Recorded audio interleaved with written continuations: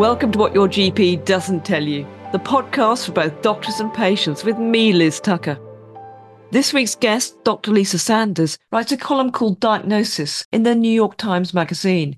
It was the inspiration for the Fox medical series House MD, in which Hugh Laurie, playing Dr. Gregory House, remarkably, every week managed to diagnose even the most obscure of medical conditions. But today, Lisa has a rather tougher challenge than arguably Hugh Laurie ever faced. She's recently started running a clinic for long COVID. It's a condition that can affect multiple systems and organs in the body, and finding effective treatments so far has largely eluded the medical profession. However, Lisa reveals approaches that it does appear can help at least some patients, and discusses the latest theories on what causes long COVID. She argues that we need to see this condition not as an entirely new phenomenon, but in the context of many other post-acute infection syndromes, which includes everything from ME to flu. Controversially, her theory is that it required enough doctors to get sick from long COVID for the profession to start taking these conditions more seriously. But before we get to Lisa's interview, a brief request from me. If you enjoy this podcast and would like to leave a review on Spotify or Apple, that would be much appreciated. It really helps. You can also become a paid supporter of the podcast at patreon.com/whatyourgpdoesn'ttellyu or via PayPal on my website, whatyourgpdoesn'ttellyu.com. A huge amount of work goes into both the research and production of this podcast, so even a small amount of money makes a huge difference. And you can find out more information about the pod on my website, where you can sign up for the podcast mailing list, follow me on Twitter at Liz C. Tucker, and on my Substack account, liz.tucker.substack.com. Many thanks. And now back to Lisa's interview. Dr. Lisa Sanders is the medical director of Yale's Long COVID Multidisciplinary Care Centre. She had a somewhat unusual career path, working for both ABC and CBS News as a journalist before retraining as a doctor in her 30s.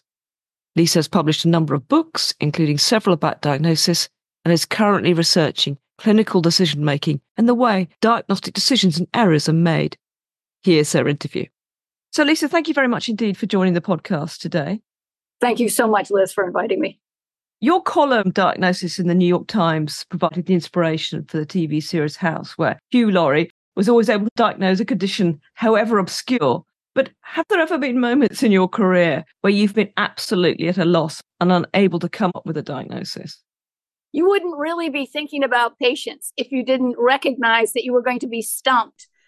That's why we have consultants. I mean, when I was in training, we were taught that the reason that you should always know the diagnosis before you refer somebody to a consultant, because otherwise, how will you know if they screw it up? But that's not always the case. You know, sometimes you don't know what it is. It's out of your league. You run through everything you can think of, and you actually just need help. And so I refer people to subspecialists who I think can help me make the right diagnosis. So that happens all the time. And if it never happens to you, it's because you're not thinking about the patient fully. So how much of this diagnosis process do you think is an art and how much is a science? So I wouldn't call it an art at all. I wouldn't call it just a science. I mean, I think it requires things that are fundamentally human: curiosity, a willingness to be open to uncertainty, a willingness to tolerate uncertainty until you get the right information. This is not science. It's not exactly art. It's just being a human being who's naturally curious. Once you have sufficient information, it's helpful to have knowledge. It's helpful to having seen things before. The person who's most likely to make a diagnosis is clearly the person who's seen this before. But if you're not that person, you can look it up, think about it, try to figure it out. So I think that part of it, the figuring out part of it, is kind of a science. We know sort of what the steps are that you should be walking through. We know that there are things that you should know in medicine. And thank God there's the internet. So, I mean, I think it's all of those things. I'm thinking here in the UK, and I appreciate it's different in the States, our doctors operate by NICE guidelines. which I think you can argue in some ways is quite restrictive because it's has this, and this been fulfilled? And that doesn't necessarily allow for individual difference in patients, shall we say? Okay, I can see that. I think that algorithms are useful, but they really only take you so far. So as far as they take you, that's great. But if that doesn't take you to the answer, then you have to go to other things like the rest of your knowledge. And it also depends on how good a history that you take. We know for sure from a study done in England in 1975 that's been reproduced many times and revalidated that the most important piece of information in making a diagnosis is the patient's story. We know that for sure. It's been proved a million times. If you don't elicit the full story, the chances of you getting it right, they're less. So once you get the full story, if you want to plug it into an algorithm, I think that makes a lot of sense because, that will show you what most people with these problems have. If the algorithm doesn't get you there, then you're on your own. Then you have to actually think. And I think there's some evidence, particularly for family doctors, that people who see the same doctor, actually their life expectancy is longer than someone that sees different family doctors. Oh, absolutely. The person who knows you best, that's the person who should be thinking about you. Sometimes that person has to reach out to other places, to other doctors. In the United States, when I was trained, most patients were seen by a general practitioner who is somebody who's done 3 or 4 years of medical school, 1 year of residency, and then hung up their shingle. So they have a limitation in how much they know. They know a lot about the chronic diseases, but the things that are weird, they're going to know less about. And that's what an internist's job was. Since then, we sort of moved so that internists are the primary care doctors. And that's made it, to me, more important and less interesting.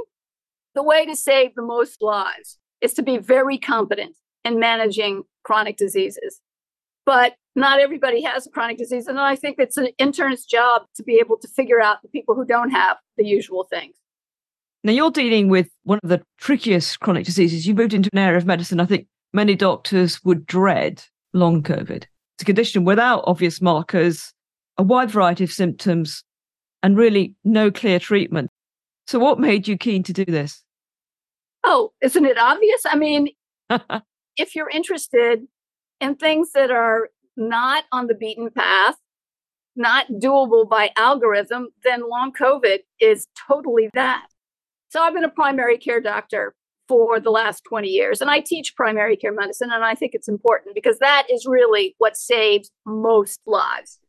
But I've always been interested in the odd things. I mean, I've spent my life writing a column about the odd things. And so when I heard that they were thinking about starting a clinic to look at the patients who had long COVID, I was like, oh, I'm the person for that job. I'm interested. I can get a good history. I have all the skills. I should be in that job. And I think the reason that most primary care doctors dread the idea of long COVID, because it's often, almost always, a multi-system disease. Our systems here in the United States, and I don't know what it's like in the UK, but I suspect it's the same. It's not set up to have a complicated patient. Our visits are 15 minutes. The average visit in the United States is like 16 minutes, and that's an improvement. You can't take on a multi-system problem. And I think that many doctors would welcome a chance to think about complicated medical problems if they had the structure to support them. When I came to this position, it was already set up so that I had an hour with each patient, and they need it, and some need more. That's a system that is set up to help somebody with a complicated medical problem. If you don't have the system to support you, of course, you're going to dread seeing these complex patients. I think what a lot of doctors in the UK will call heart sink patients. Heart sink patients. Yes, those are the patients that make your heart sink when you see them on your schedule. But again, that's a systems problem. The reason their hearts sink is because they can't help the patient. That's why they feel that way. It's not because the patients are so awful. I don't know what the patient's like at all, but I think that the reason doctors feel so bad is because they know they don't have the support to actually do anything for that patient. That's why they're heart sink patients. It's a systems flaw. I did a TED Med talk about how there should be a structural place for people who have an undiagnosed disease, that there should be specialists like House who have a system set up so that they can see medically complex patients who need a diagnosis. And that requires access to subspecialists, that requires time, that requires a lot of things. And we don't have that. So I think that's what we need. I mean, people see an internist or a general practitioner, although that's a fading art here. Mostly those people have been replaced by APRNs, specially trained nurses and physician's assistants. But getting into a doctor as a new patient takes months. Getting into a subspecialist as a new patient takes many months. It's terrible the way our system is set up. I don't know what it's like in the UK, but here it's just awful. Particularly with the consequences of lockdown, we've got big backlogs for lots of people with very serious medical illnesses. Now, one of the issues that people with long COVID have complained about is the difficulty in being taken seriously sometimes. Yes, I cannot tell you how many men and women have sat in my exam room, and they don't just see me. So before they see me, they see this respiratory therapist, they see the social worker, they see the physical therapist. And at one or all of those meetings, the patient will break down in tears and say, "Oh, thank God, this is the first time anybody's listened to me or believed me or thought I wasn't crazy or depressed or upset." Men and women both just weep because they feel unheard. Now, there's various different definitions of long COVID. What's the version that you use? I use a version of the WHO's definition, which is you had COVID, and 3 months later, you either still have symptoms or have developed new symptoms that you think are linked to COVID. And this is important, that can't be accounted for in any other way. The first thing I have to think of when I see a patient is this anything other than long COVID? Because anything other than long COVID probably has a useful treatment. If you treat somebody for the wrong disease, the chances of their getting better are very small. So, Lisa, in the clinic that you run, because there are so many different symptoms of long COVID, that involves working with specialists from a wide range of different medical areas. Absolutely. I mean, I see patients, and once I decide that they do have long COVID, we take care of the low-hanging fruit, the things that we can take care of. And if they need subspecialty care, then we refer them on for subspecialty care. For example, many people who come have maybe had asthma when they were a child, but have not given it a thought in 20, 30 years. And suddenly, they see our respiratory therapist and decides whether they look like they have asthma or not. And then we treat them from there. If they have asthma, then we treat them for asthma. If they don't have asthma, probably we'll get a CT scan and then send them to the pulmonologist. And what's the range of symptoms that you're seeing? Well, almost everybody has terrible fatigue, part of a long tail of a viral infection that's not limited to COVID for sure. We see a lot of patients who have what they call brain fog, some cognitive changes, a reduction in their ability to concentrate, short-term memory problems like word-finding difficulties. Many of them, maybe up to 80%, have something called postural orthostatic tachycardia, which is a form of dysautonomia where their autonomic nervous system has gone a little wacky. And those people we can help. There are medicines for it, but actually we treat them with something that is more, I think, what most people would think of as lifestyle treatment. Those are the top three, but people with respiratory symptoms are very common. Often asthma, sometimes not. Sometimes people have been injured by the COVID virus. Their lungs have been injured. So that's why after we get a respiratory test on them, if they don't have asthma or if they have certain signs of a restriction in their spirometry, we get a CT scan to make sure that they don't have scarring or something worse. Just because you've had COVID doesn't mean that you don't have anything else going on. So we see a lot of things. And I would say that a quarter, maybe, of the people that I see, their fundamental issue is not COVID. It's not long COVID. It's something else. And what would be the other tests that you would do aside from those that you've mentioned? Well, usually by the time people get to me, they've had a lot of blood tests, but I make sure that all of the sort of questions that blood tests can answer have been sort of checked off. we often use a D-dimer since COVID can often cause clots. A D-dimer gives us an awareness of a clot that's breaking down. It suggests maybe some sort of clotting disorder. Or we check them to see if they have any rheumatologic problems. We check them to see if they have inflammation. We check them to make sure that their kidneys are working okay and their liver is working okay and they have enough red blood cells. I mean, so we do the usual tests plus a few specialized tests. Now, another thing that's been reported quite frequently, people who have long COVID, is depression. And I wondered how much that is someone feeling depressed because anyone's likely to not feel great if they've had a horrible disease for a long time, or whether that's actually the disease itself.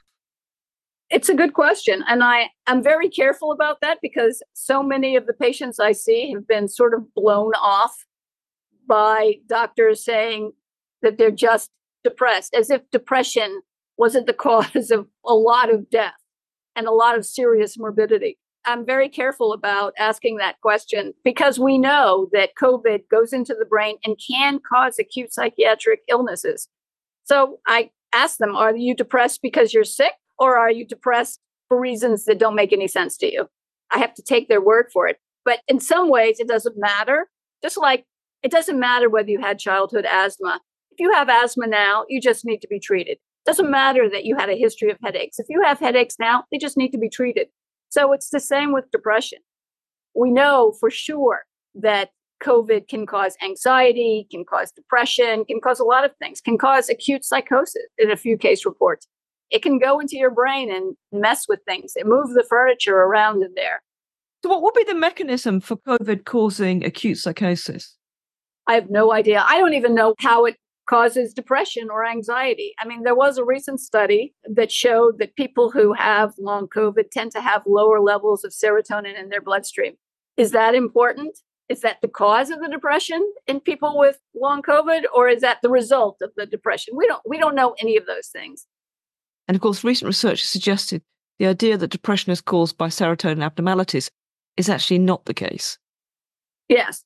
The way we look at the brain is kind of crazy, but it's all we have. There aren't blood tests that tell us about how the brain is working. They're not, there's not MRIs that we can do to tell if you're depressed or not. I mean, it's all based on history. So in terms of the patients that you're seeing, Lisa, what sort of demographic breakdown is there in terms of sex, age, ethnicity? Mostly I've seen women, but it's very close. In my primary care practice, most of my patients were women because mostly it's women who go to the doctor. Here, I see a lot more men than I expected. So I would say it's maybe 60-40 women to men. Most of my patient population is middle class and better. And that's, I think, a lack of outreach on our part. We're trying to address that by spreading the word because we know that COVID affected those people who didn't have jobs that allowed them to sit at home and think or do their job. They had jobs that required them to be there. I mean, doctors are one of those classes, but there were other people too. And many of those people are working class, at the hard end of the socioeconomic spectrum. And those patients have been underrepresented, not just in my clinic, but in many long COVID clinics. So we're trying to address that in New Haven, which is an extremely diverse, economically, racially, politically, very diverse small city. This is in Connecticut. In Connecticut. There seems to be largely reported more women who have long COVID than men. And we know that women tend to have more autoimmune disease. Do you think there might be a connection there? Do I think there's a connection between being a woman and having an autoimmune disease? Absolutely. I think we have we need to have much more complicated immune system, and our immune systems are exposed to a lot more than a man's system. I don't know that it's an important component in long COVID because I really haven't seen that many autoimmune diseases. I guess it depends on what we finally decide autoimmune is. But if you look at the classic autoimmune diseases that you can mostly diagnose with blood tests, I haven't seen a lot of that. We look for it a lot, but we don't necessarily find it. So I'm not sure that that's a huge driver of why women are more affected by long COVID. And we only know that they're the ones that report being affected by long COVID. We don't know because there aren't any tests, whether there is this male-female difference. Because I think, at least in the United States, there were more men who got COVID than women. So you would think that long COVID would be at least equally represented among men as it is among women. We only know the people who talk about it.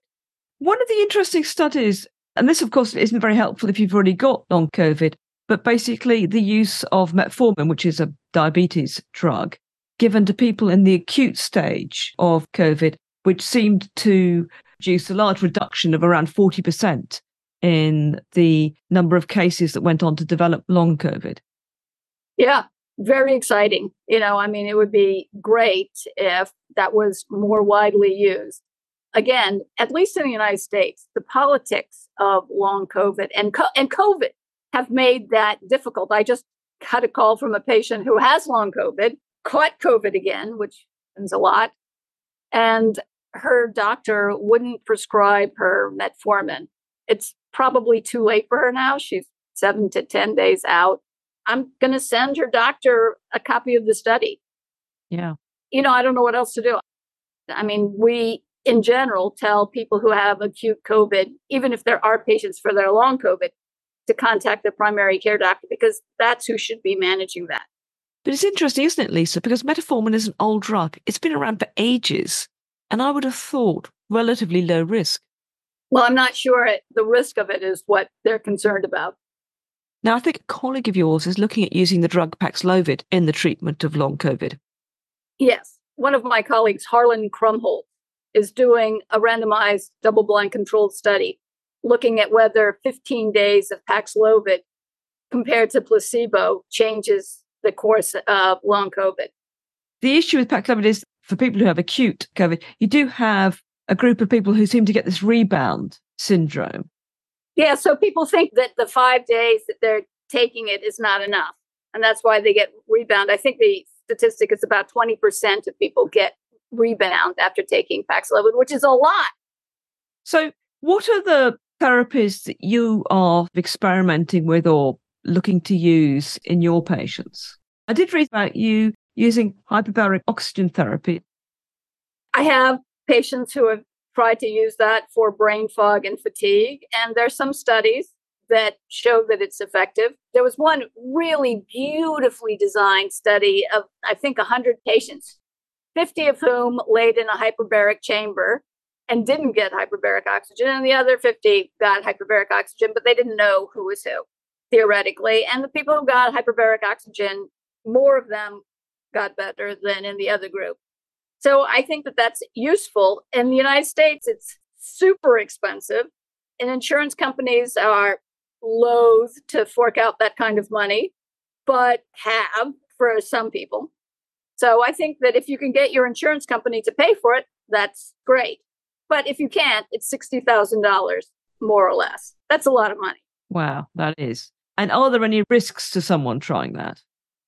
Of course there are. And I'm not an expert on this, so I send them to my colleague, Sandra Wainwright, who does the hyperbaric oxygen closest to me. So I let her talk about the risks and the benefits. So what are some of the other approaches you've looked at? The hot medicine that was identified very early on as being sort of a panacea was low-dose naltrexone. My job is to make people's lives better. So the risk-benefit has to be very weighted towards the benefit with very little risk. So with low-dose naltrexone, it's been used for many years. So naltrexone is a medicine that binds to the opiate receptors in your brain and is used for people who take opiates. So that's at a high level. At a very low dose, it has a different set of effects and has been used for many years to treat people who have chronic pain and other chronic issues.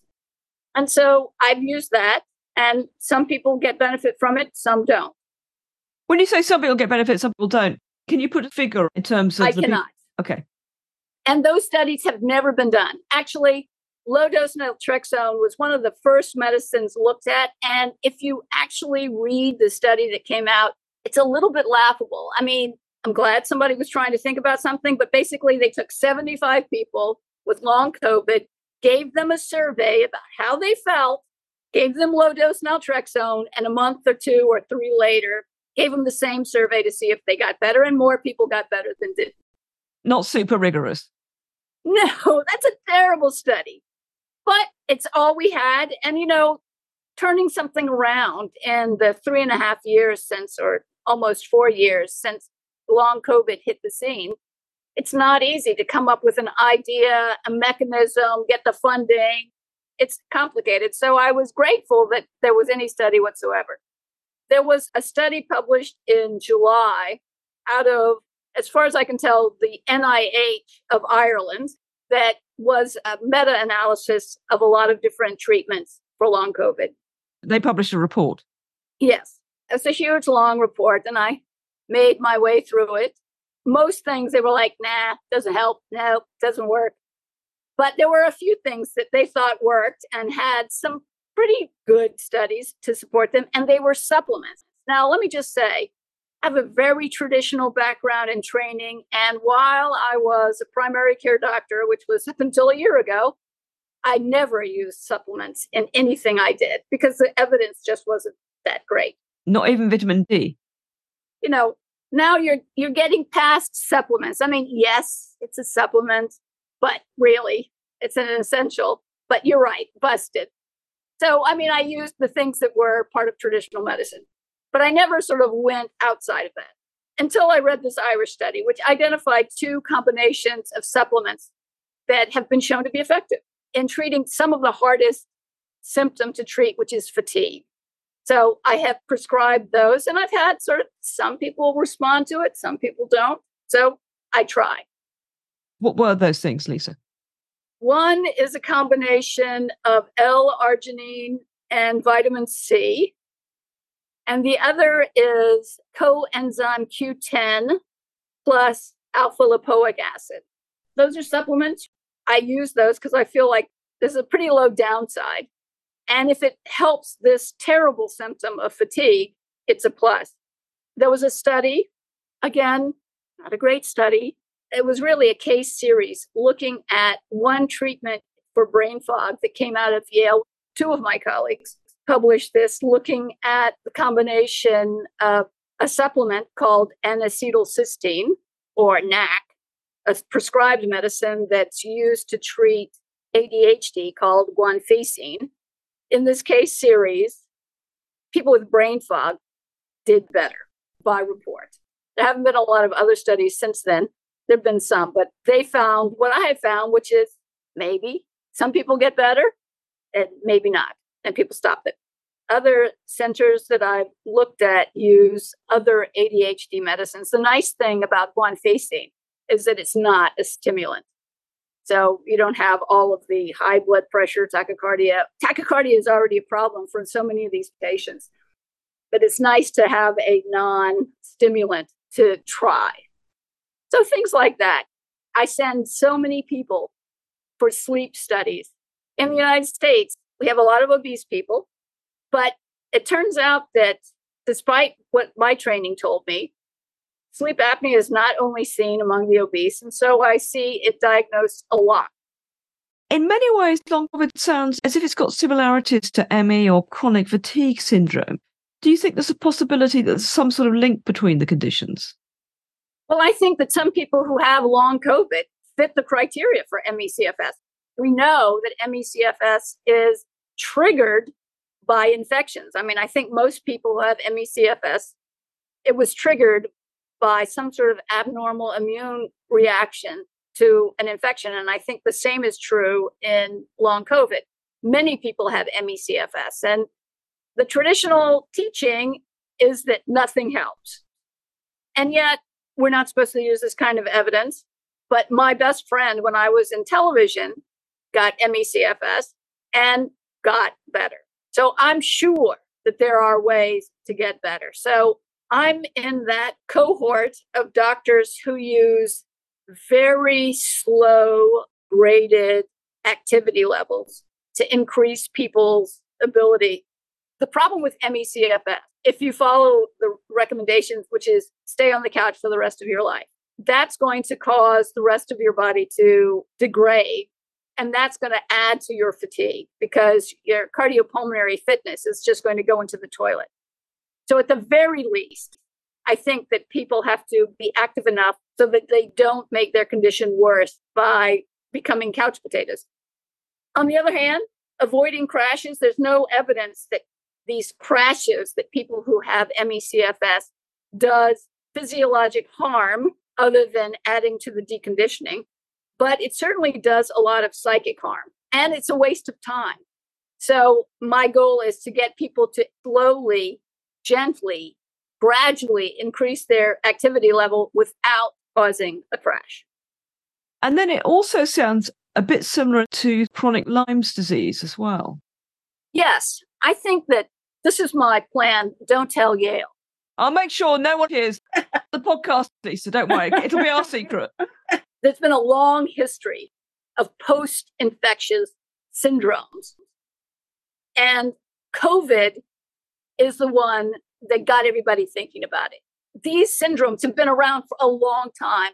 Just a simple literature search, I found it going back to studies looking at this or noting it, as far back as 1860s. So this has been known for a long time. My theory, it took COVID to get enough doctors sick so that some of them thought, oh, maybe there's something to this. So I think that my goal is to expand our clinic. It's a very new clinic. So not yet, but soon to expand it to invite people with all kinds of post-infectious syndromes to see us. Because actually there was a review in Nature Medicine that put long COVID within a group of post-acute infection syndromes, everything from Ebola to flu. Absolutely. There's that long list. I use that in a talk I give about long COVID. Of course, if you survive Ebola, you probably don't care about the long Ebola syndrome because you're just glad to be here. The flu is on there. And we've known after the 1918 flu, there was this huge cohort of people who had symptoms afterward that were written up. They were a little bit different, but viruses are going to do different things at different times, or the same symptoms might be interpreted differently at different times. And how much do we know about what happened to that group in the early 20th century with long-term post-viral symptoms? As far as I know, we don't know very much. They were counted, somebody wrote a study about it. I've not seen anything that did follow up because I'd love to tell my patients, this is what's been seen in the past. This is what's most likely to happen. Because of course they feel like, does anybody know what's going to happen to me next? And the answer is no. And I think it is important, isn't it? Because there's nothing worse going into your doctor and the doctor saying, well, I'm not sure there's anything we could do. You sort of instantly feel worse. If I go in and I feel a bit grotty and she says, oh, well, don't worry, in a few weeks, you'll feel better. I almost feel better as I walk out. Exactly. It's a tough job to say, I don't know. But I think that people can feel better. I don't know that I can tell people, you will be back to normal in a few weeks, a few months, or a few years. I don't know how long it's going to take them to get to normal, to their old normal. A few months back, I interviewed a consultant in chronic pain. And again, people's lives can be devastated. He's not able to give people, you'll be fine in a few months. But in terms of managing the condition and giving them some hope so that long-term they can return to a semblance of normal life. Well, a normal life, sure. Their normal life, it's not so clear, right? I mean, there's a difference. I think that you can help people with symptoms and they can develop strategies. Like for brain fog, one of the first things I do for patients who come in with brain fog is refer them for cognitive rehabilitation, which sort of looks at thinking and intellectual work. But the other thing that they do is they give patients some tutoring, some coaching on how to manage when your 6-cylinder brain is only hitting on 4 or 5 cylinders. And I think that's helpful too. That helps them get back to a normal that they can manage. It may not be their old normal. And I don't know that their old normal will never be there. I can't believe that most of these people will not get back to their old normal, but we don't know. So of the patients you see, what numbers are you able to make a meaningful difference to, would you say? Well, I think that we make a meaningful difference to all of them because we actually listen to them. I've only been in business for 9 months. So that's pretty fast for some things. I mean, some people we've already discharged, they say, I feel great. And the natural history of long COVID is that most people will feel better after a year.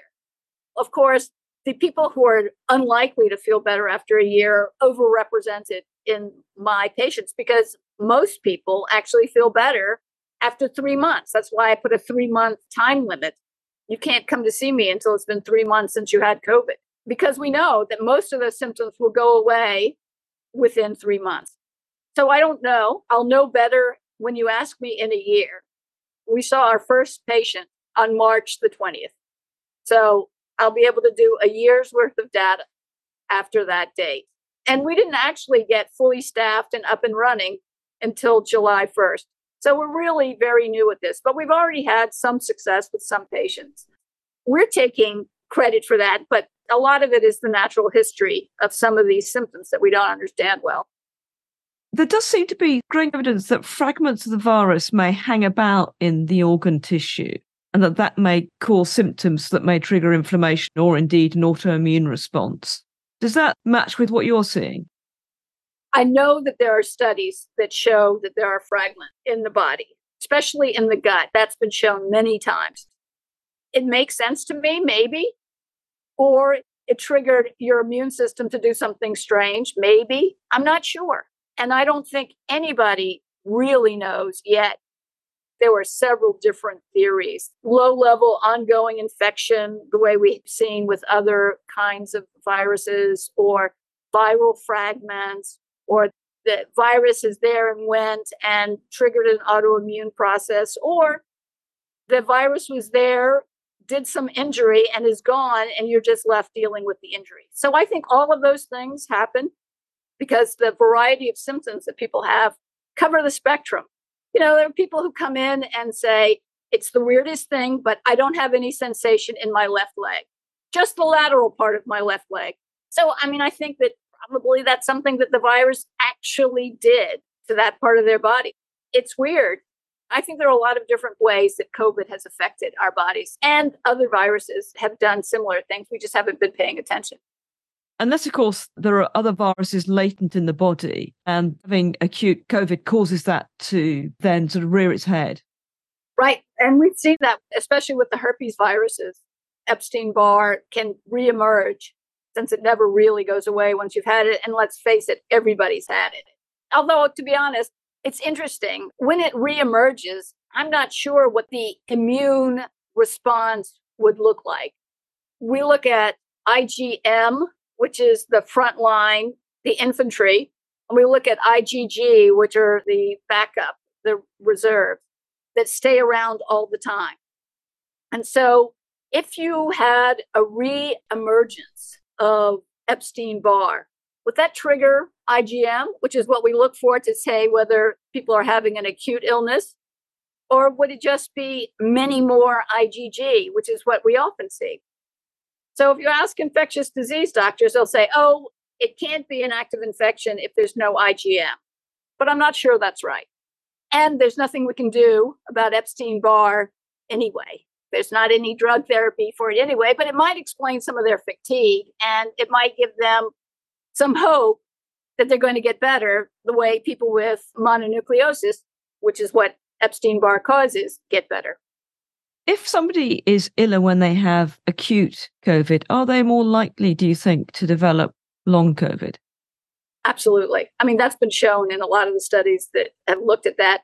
And I still have patients who were whacked with the very first wave of COVID, which was, of course, the most deadly version, who are symptomatic. But just because you've had a super mild case doesn't mean that it won't do something to you that lasts. So as the strains of COVID have, generally speaking, got milder, are we seeing less cases, you think, of long-term disease? Well, we're saying a lower percentage, but Omicron and all the B variations that have followed that, they're a lot more contagious. You know, it's very hard to find people who have never had COVID. So even if it's happening at a lower level, it's still happening to a lot of people. I think the last CDC estimate was that about, in current infections, 6 to 8% of people who had COVID will get long COVID. I think that's the most recent number. So, and that's way down from 15, 20, sort of been moving down. And that's great, except that if a lot of people get COVID, even a small percentage, a lot of people will get long COVID. I think there's certainly a suggestion in the UK, and I don't think this has gone away entirely, that because there's been a lot of coverage about long COVID, that encouraged more people to think they had the condition than probably have, which obviously, if you have long COVID, is an extremely irritating thing to read. Yes. Whenever you publicize an illness, you get a lot more people who have that illness. I mean, I remember when I was a journalist, so this was a long time ago, 30 or so years ago, news organizations were reluctant to do anything about prostate cancer because there wasn't anything that could be done about it. Just like, sorry to hear that. Once they developed a surgery that was nerve sparing, theoretically, then we were free to tell the story of prostate cancer. After that, lots of people who had prostate cancer were diagnosed because their doctors were talking to them, because news media was talking about it, and because people recognized that it was an issue for them. So increase in frequency coincided with an increase in publicity or public consciousness does not mean that they made it up. That's a canard that's been leveled against all sorts of diseases before we found tests. And there are lots of diseases that people kind of don't believe in because we don't have a test. You find the test and voila, it's believed in. So if I put you in charge of funding long COVID in the US, what is going to be your strategy? What do you need money for that you don't have money for? Well, we need money to subsidize doctors who have to set aside time to see these complicated patients. Their system of seeing patients, they'd have to change all of that. And then you'd have to spend time convincing insurance companies to pay that. So, I think I would use that to support doctors who want to take on these complicated medical cases. At least give them a structure to work in that allows it to happen, if not to subsidize their salary. Just give them a place where they can do it. Because if you look at most jobs for doctors with these 10-minute appointments, you can't do that. It's not possible. These people need time. Lots of people need time, but certainly these people need time. Well, Lisa, thank you so much for talking today and look forward to seeing how your work progresses. Thank you so much. Thank you, Liz. It was great talking to you. Great talking to you too. Bye. Hope you enjoyed the latest episode of the podcast. And if you've enjoyed the show, if you could leave a review, that would be much appreciated. It really helps. Many thanks for listening. Bye for now.